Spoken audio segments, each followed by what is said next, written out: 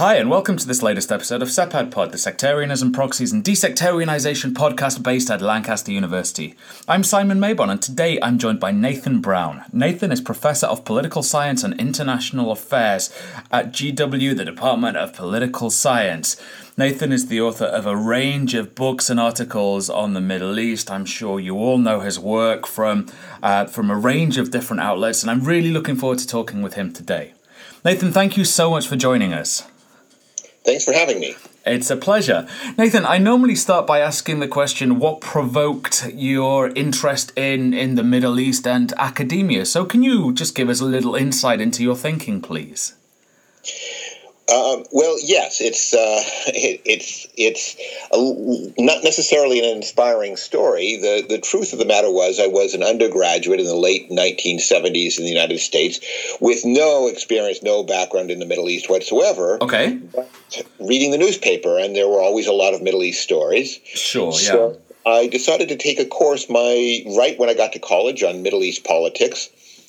And the course was so intimidating, I wanted to drop it. Right.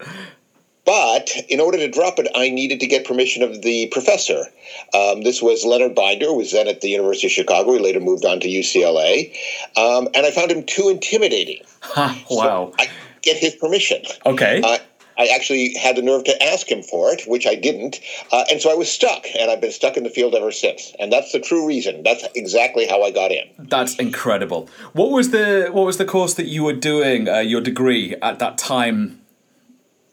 I was a major in political science. Right, okay. The course itself was international relations of the Middle East. And I still remember, again, I was intimidated because he would throw out names in terms of people or even countries I'd barely heard of before. Right, okay. And because of that sort of intellectually daunting atmosphere, you thought, I need to change. Yes, exactly, yes.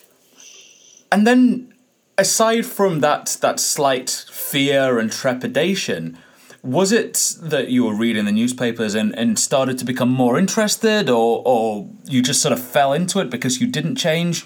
Why did you decide to take on more Middle East related courses after that? Well, it did get very interesting. Sure, in the University of Chicago, where I was an undergraduate, you had to pick one non-Western civilization to study for a year. You had to pick a year of Western civilization and a year of non-Western civilization. So I did Islamic civilization. This was a course that actually had been taught in the past by Marshall Hodgson, who had passed away by the time I got to the University of Chicago, but it was still sort of based in his framework. And it was an absolutely fascinating class. It was a large lecture class, so I could sit in the back, not be noticed, and try to catch up with all the things I didn't know. By the end of that year, I was hooked. Right, fantastic. And that sounds wonderful, doing that for a full year of getting to grips with things. And at that time, I imagine it was quite a rarity to be able to spend that amount of time and detail going into a non-Western context like that. Absolutely. It was still the case that I hadn't actually been to anywhere in the Middle East. I didn't start studying any Middle Eastern language until I got to graduate school. So it was sort of a slow introduction. But in the late 1970s, that was still intensive by the standards of American undergraduate education. Sure. So when did you first go to the region, and where was it? So I first went to Cairo that was in 1983, and I went there to study Arabic on the CASA program. I'd done some Arabic coursework in graduate school, and then this was a program that still exists, hosted out of the American University in Cairo. Right. So that meant going there for an entire year to study the language, and then staying on a second year to do dissertation research. Amazing. And how was that? How was it, having spent a bit of time studying a region that you weren't all that familiar with, but became increasingly intrigued by intellectually and otherwise, and then going there for the first time, spending a year? What were your memories from that period? Well, it's obviously a little bit different than It is today. This was early 1980, so communication with, email didn't exist. International telephone calls were a lot to set up. And so when I went there for 2 years, I really felt that I was immersing myself fully. I mean, I lived in Cairo for 2 years, living on my own. My first year there, I associated primarily with other American students. My second year, I had a good group of Egyptian friends. So it was really a full immersion. And I think one thing that led me to appreciate was just the incredible diversity of the region. I thought I was going off to the Middle East. What I learned was I was going off to certain segments of Cairo in a region that, as I said, was people looked upon things differently according to where they were, according to class, according to ethnicity, according to historical background, levels of education, and so on. So it was a full immersive experience, at least in a segment of the region. Sure, yeah. And how were your views of the region challenged by going there? I mean, it's always a fascinating experience to go somewhere for the first time, having spent time reading about it, looking at photographs, videos, listening to stories about it. What were your first immediate reflections of Cairo? That it was crowded, hot, and dirty. Right. And I still have that impression when I go there, just sort of you're immersing yourself fully in just this sea of humanity. Yeah. But I would that was something, in a sense, that my academic preparation didn't really help me much with, because I was a political scientist, and therefore my interest in the region was about its politics. And the fact was, in the early 1980s, most Egyptians weren't all that interested in politics. It was sort of a futile thing to be trying to change the political course of the country. And so most discussions really focused on other things again, as I was 20-something, most of my contemporaries were 20-somethings, they were interested in starting a career, getting an education, getting married, and so on. So the problems that occupied them were the problems of kind of personal life. And those are ones that I really didn't have much of an inkling about in an Egyptian context. So how did you get up to speed with that, given your political science background was, I imagine, pretty traditional in terms of political science, and not really going into the cultural, the normative, the societal factors that affect everyday life? Yeah, I think, one of the main things you learn is sometimes by offending people, by saying something that is taken to be, disrespectful, or where somebody has to sort of put their arm around you and say, wait, we don't quite say that way here, and so on. It as much as anything else, it kind of led me to understand how it was that certain kinds of feelings were understood, perceived, conveyed in an Egyptian context. And sometimes listening to Egyptians, I always say this, I learn the most not from talking to Egyptians. I learn the most about Egypt by listening to Egyptians talk with each other, what they argue about, what they disagree about, what they find contestable. Sure. So you did that 2 years, and you were doing dissertation field work. What was the dissertation topic on? The dissertation was on rural politics, basically late 19th century Egypt, first half of the 20th century. Most of it was archival work. It was work a lot in the National Library or in the National Archives, just looking for signs of political activism from the countryside. Fascinating. Really, really interesting stuff. So then, was that was for your doctoral research? Exactly, yes. Sure. And where was that? That was at Princeton. At Princeton, fantastic. And once you finished that, Nathan, where did life take you? Well, I taught for a year at Wesleyan University in Connecticut, which is an undergraduate-only institution, and then that was just a visiting position. And then I came to George Washington University. That was in 1987, and I've been here since. And this is a very different kind of institution. We've got a doctoral program, we've got master's level professional education, we've got undergraduate education, and I will say, actually, the GW that I teach in now is a very different place than the one that I came to back in 1987. It's probably more research-oriented, invest more in its doctoral education, so it's a research-intensive university in a way that's more the case than it was when I first got here. Fantastic. So you've seen its evolution and development in a range of areas then, I imagine. With some relief. Anytime I go to a department meeting when talking about hiring, I just keep on feeling a strong sense that I'm glad I applied for the job when I did, because the sorts of people that we're turning down have far stronger records than I did when I came here. Yeah, I certainly echo those sentiments. I'm not sure that I would get a job if I was on the market right now, straight out of my PhD. Nathan, Your thesis, I assume, was what went on to become your book with Yale in 1990, Peasant Politics in Modern Egypt, The Struggle Against the State. Yes, exactly. I turned the dissertation. It took me a couple of years, but I turned the dissertation into a book that came out then, in 1990, yes. Amazing. And then I would imagine that most people listening to the podcast know you for another type of research, and that concerns law, constitutions, the rule of law. Where did that come from? Because it's quite a shift, isn't it, moving from peasant politics, as you call it, to the legal dimensions? It is a shift, and again, there's a personal element as well as a professional one. The professional one is simply that when I was doing work in rural politics, what I was encountering essentially was a state building project as it was experienced and as rural residents reacted to it. But I was a little bit more interested in trying to understand what was going on with this construction of new national institutions, police, monitoring institutions, legal institutions, and so on. So I thought I want to understand what was going on in that period, how state building occurred, the course that it took, the motivations for it, and so on. That was a professional reason or the academic reason. Right. But the personal reason as well, and that is quite honestly, 1990 was the year my older son was born. I had young children, and the idea of going off to do long periods of field work was not all that attractive to me. So I thought what I need to do is to find something where I can make shorter trips to the region, do interviews, collect documents, and rely a little bit more on written sources than on archival work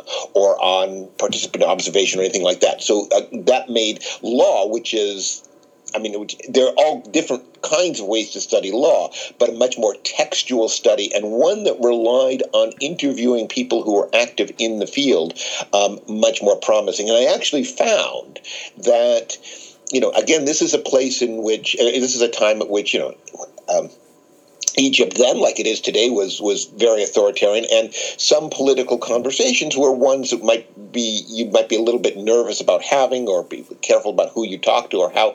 I found that judges were actually very open, very accessible, and law seemed to be a technical subject rather than a political one. So it was something where I found the legal community and the judicial community actually very open and very accessible for doing research at the time.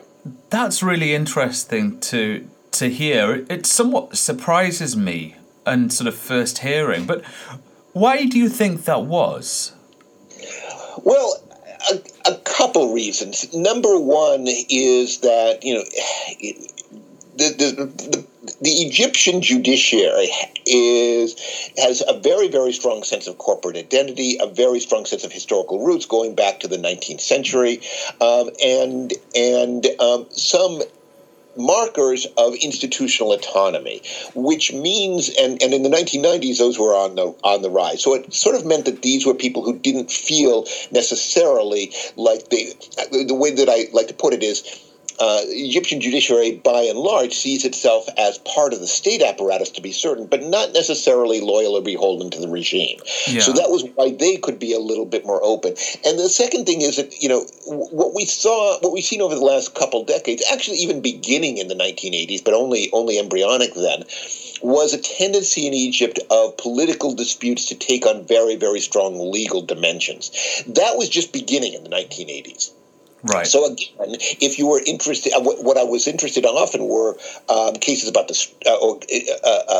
questions about the structure of the judiciary, about judicial education. If I was interested in concrete cases, they often tended to be things like housing or divorce. So it sounded as if I was doing boring research on mundane topics rather than on sensitive topics. Okay, that makes a lot of sense on all grounds, actually.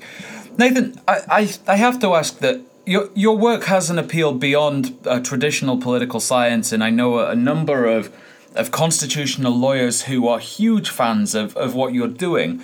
But I must ask, how did you find going from training in political science to moving into what is essentially a very specific and detailed part of the law? How was that to transition between the two? And what do you think your political science education brought to your analysis of these constitutional legal processes and documents? It did bring something, but it wasn't necessarily easygoing at the beginning. And the reason is this, obviously there's a close relationship between studies of constitutional arrangements, constitutional structures, constitutional documents on the one hand, and politics on the other. Yeah. In the American Academy, those things were married primarily only in the field of American politics. Okay. And in fact, the comparative politics that I had been trained in was very much a reaction against that. We were taught in graduate school that the time for formal legal studies had come and gone a generation ago. So when I went back and took a look at works by political scientists on comparative constitutionalism, most of them tended to be written before I was born. Right. It seemed like a very old-fashioned topic at the time. I got interested in it because, again, what I just referred to, the tendency that was embryonic at that time, I would guess I got into it most in the 1990s, of transforming political disputes into constitutional ones, it really seemed to be picking up. There was a specific institutional actor, the Supreme Constitutional Court of Egypt, which, again, really took this feature that I just described, seeing itself as part of the state but as independent of the regime, fairly seriously, and actually had some real effects, I think, on how Egyptian politics was practiced. It didn't end authoritarianism, but it forced the authoritarianism of the regime to operate in new and different ways. So I got into that, and I discovered essentially a fairly live intellectual tradition in Arab legal communities, Arab judicial communities, and then increasingly in political communities as well, in which political grievances were translated into constitutional demands, in which complaints about authoritarianism very quickly took on an institutional cast, so that somebody might say, not simply that we have authoritarianism in this country, but we need an end to states of exception or emergency rule or military trials of civilians. And these were actually core constitutional questions, ones which constitutional text tended to either answer or sometimes walk around. But again, this goes into then the early 2000s. Suddenly, constitutional struggles were moving to the center of Arab politics. Yeah, it strikes me that there's a tension that starts to come out in the 2000s with perhaps a slightly implicit, although I think increasingly explicit, normative dimension that constitutions have a democratized dimension to them. And if that is the case, how does that then play out across authoritarian states in the region?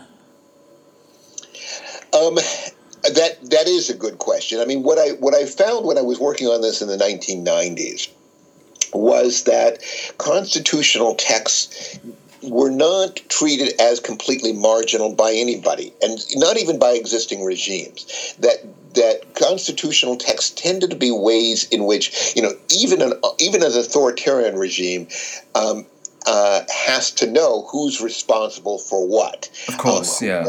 And sort of chains of command and so on. And a colleague of mine once read my book and said, "Nathan, I think the argument you're making is that law is the language the state speaks to itself." And I heard that. I thought, yes, that's exactly what I was saying. If you told me that earlier, I wouldn't have had to write the entire book. So that's what was going on in the 1990s. But constitutional texts, even though they are, as they were written in the Arab world, certainly in that period, tended to reflect kind of the priorities and the ways that existing authorities wished to structure the way that they operated, still provided some openings. And because constitutional texts generally provided for some kind of democratic mechanisms, even if they were sort of vague promises often robbed of any impact or any real efficacy in the fine print of the constitutional text. What that tended to do was to get people to focus on, sometimes, not all of them, but a lot of activists, to focus on fixing the constitutional text. A conviction that if we can get the Constitution right, then we can have a different kind of political order. So there is a clear normative project in terms of fixing the Constitution. Yes, I certainly think that there was, and that was behind an awful lot of the political energy in 2011. It certainly wasn't the only impetus, but It was, to me, very fascinating how in most countries political demands from diverse sources of opposition from all different kinds of movements very, very quickly got translated into specific constitutional demands. We need to have this constitutional structure. We need to cancel that one. We need to have this kind of electoral guarantee. We need to have this kind of guarantee of judicial independence. And discussions got very detailed very quickly. Yeah. And I guess there what you have is the coalescence of law and politics, your sort of traditional schooling, if you will, in political science of protest, of frustration and general demands from people, and also the legal discussions that you had started to adopt in the mid 1990s. So it all sort of comes together at that point then. It did come together. What was sort of there were discussions that were taking place in, seminars, in workshops among intellectuals, activists in the 1990s into early 2000s. What was interesting is by late, I would say 2007, 2008 or so, those are beginning to seep into broader public discussions on satellite television, in more open, more independent press, and so on. And so these are no longer seen as just kind of technical discussions among legal experts, but really kind of the bread and butter of a lot of political debate. What does the language of that debate, or that set of debates, look like? Is it the sort of thing that you would expect to see in a discussion about, say, constitution and the rule of law in a completely different context, or is it something that is maybe specific to the Middle East, or specific to the Gulf, or specific to a particular country? I think so. The general themes are common. A lot of them focused on, for instance, on human rights. What rights do we want to guarantee, and how can we guarantee them? Yeah. Some focused on accountability. How can we make sure that the ultimate holders of political authority are accountable generally to the people, to the law, to electoral mechanisms, to democratic procedures, and so on. So those are kind of common, but they took on some specificity in each case, depending on what it was that they were reacting against. Constitutions are often, they present themselves as this is about the future, but they're often very backward-looking documents saying this was what was broken in our past, and this is what we've got to fix. There's a third element as well that's actually talked about less in scholarly circles, but I think is very important. Scholars tend to look upon constitutions as legal documents that are about institutions, defining the state and how it's going to operate. Yeah. When you get into public discussions, they're really often also about constituting a people. Who are we? What are our fundamental political values? And it's interesting that an awful lot of the most difficult constitutional debates that take place in the public realm are often about things like the preamble. Sure. Or relationship between religion and state, or sometimes about history. Yeah. And those are things that, a constitutional law scholar would say, say whatever you want there. Let's get past the preamble and let's get to the detailed clauses. Or there will be lengthy provisions at the beginning about, national identity and so on. My favorite is, the Tunisian constitution says Tunisia is a North African state. And if you remove that clause, Tunisia doesn't suddenly get float off into space. The clause has no legal meaning, but things like that are tremendously important to people. And in Arab context, and specifically what really seemed to set off an awful lot of debates were definitions of the relationship between religion and political community. So that was something that was specific. It's a part of a general trend about emphasizing identity issues, but the role of Islam took on very specific salience in the Arab world. Well, it's interesting that you brought up Islam because you preempted a question there, Nathan. So thank you for that. I wonder where does religion fit in terms of not only these discussions that were taking place, but also constitutional processes and the rule of law in a more abstract sense. I mean, the example that I keep thinking about when I reflect on this is the case of Saudi Arabia, where the basic law that serves essentially as the constitution talks about sovereignty being found in God, but then also sovereignty also being found in the king, who has the ability to suspend the law. So there's this interesting tension between the king and God. So how does that play out, would you say? In Saudi Arabia, it plays out in some interesting ways right now, and the king, or the crown prince, seems to be getting the upper hand at the moment. I would say there's a similar tension in other Arab constitutions, but it's a three-way rather than two-way. It's between God or religion on first, and there's usually some general clauses that are about that, but they often don't translate into any clear legal meaning. The second possible sovereign is the people, right? These constitutions are often written in the name of the people. They're ratified in a popular referendum. They speak in the name of the people. So there's some kind of sense of popular sovereignty. Yeah. The difficulties there are, like, what are the mechanisms for that? Mm-hmm. And also, I think an underappreciated difficulty is that there often isn't a single people. These are societies in which the people differ very greatly on core issues. Sure. And the third source of sovereignty, like Saudi Arabia, is generally the head of state, the executive, or the regime. A few constitutions seem to suggest that, like, certainly the ones that are in royalist systems, like Morocco and so on. They seem to Kuwait seem to place, to some extent, the monarchy almost outside of the constitutional order. But even the republics do that in effect. They basically take the position of president and put the figure of president, not directly, not literally, but very effectively outside of the constitutional order. To me, that's actually the core problem or the core question of Arab constitutional practice, is whether or not the Constitution can serve to make the supreme human holders of political authority accountable. And most of them don't. Yeah.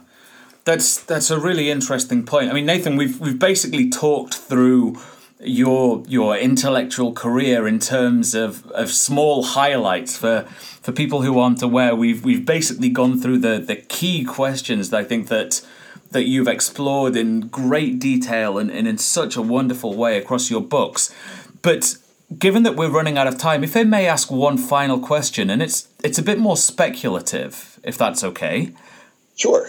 And that question is, to what extent do you think do things like constitutions and legal processes have the capacity to try and eradicate or ameliorate sect-based divisions? I'm thinking of the Lebanese case, the Iraqi case, the Libyan case, for example. How and to what extent can these aspects, these legal mechanisms, try and address problems that political solutions have failed to do perhaps in a lasting way?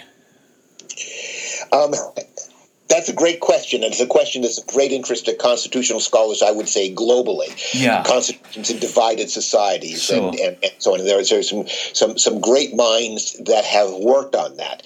I'm not sure I'm one of them, and it's not simply. Partly it's because the countries that I've focused on most are the political systems: Egypt, Palestine, Kuwait. These are countries where there are sectarian differences, to be sure, but they're not quite. They don't pose quite the challenge that they do in places like Iraq or Lebanon and so on. Yeah. But I see that there is a common element, and it goes back to something that I said earlier.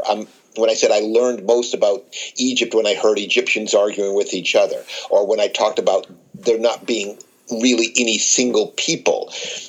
A lot of constitutional argumentation in the Arab world really assumes that there is a single people. And what I sometimes say is that I think that these discussions would go an awful lot easier or would be a lot more productive, a lot more fruitful if inhabitants in the region began to approach constitutional texts not as ways in which we as a people define who we are or what we want to instruct our rulers to do, but instead how we as a diverse group, a diverse community who are fated to live with each other have to of dealing with each other. How it is we handle difference, and that's something that has not gotten, I think, the amount of attention, and it's something where actually. This is not just an Iraqi problem. It's not just a Lebanese problem. It's a problem in Egypt over issues of differences in class, residence, orientation towards religion. It's a crying problem in Tunisia where you don't have sectarian differences afflicting the society, but you have a very, very strong set of cultural differences between a francophone and non-francophone and so on. So we're talking speculatively. I think that is where. If I could give any advice to my friends in the region, that is where to move public debates, to see constitutions not as absolute definitions of political community, but as ways to help people who differ find structures and mechanisms by which to manage their differences. Fantastic. That's incredibly provocative and thoughtful, and it's something that I'm going to be chewing over for a while. It really speaks to what we're trying to do here in SEPAD, and I know that we'll be picking these conversations up. So thank you for laying out some ways of thinking through these types of questions. Nathan, it's been an absolute pleasure having you on the podcast. I've really appreciated it. I've really enjoyed it. I'm going to be thinking for a long time afterwards. So thank you so much. Thanks very much for having me. It's been an absolute pleasure. As always, thank you for listening, and until next time.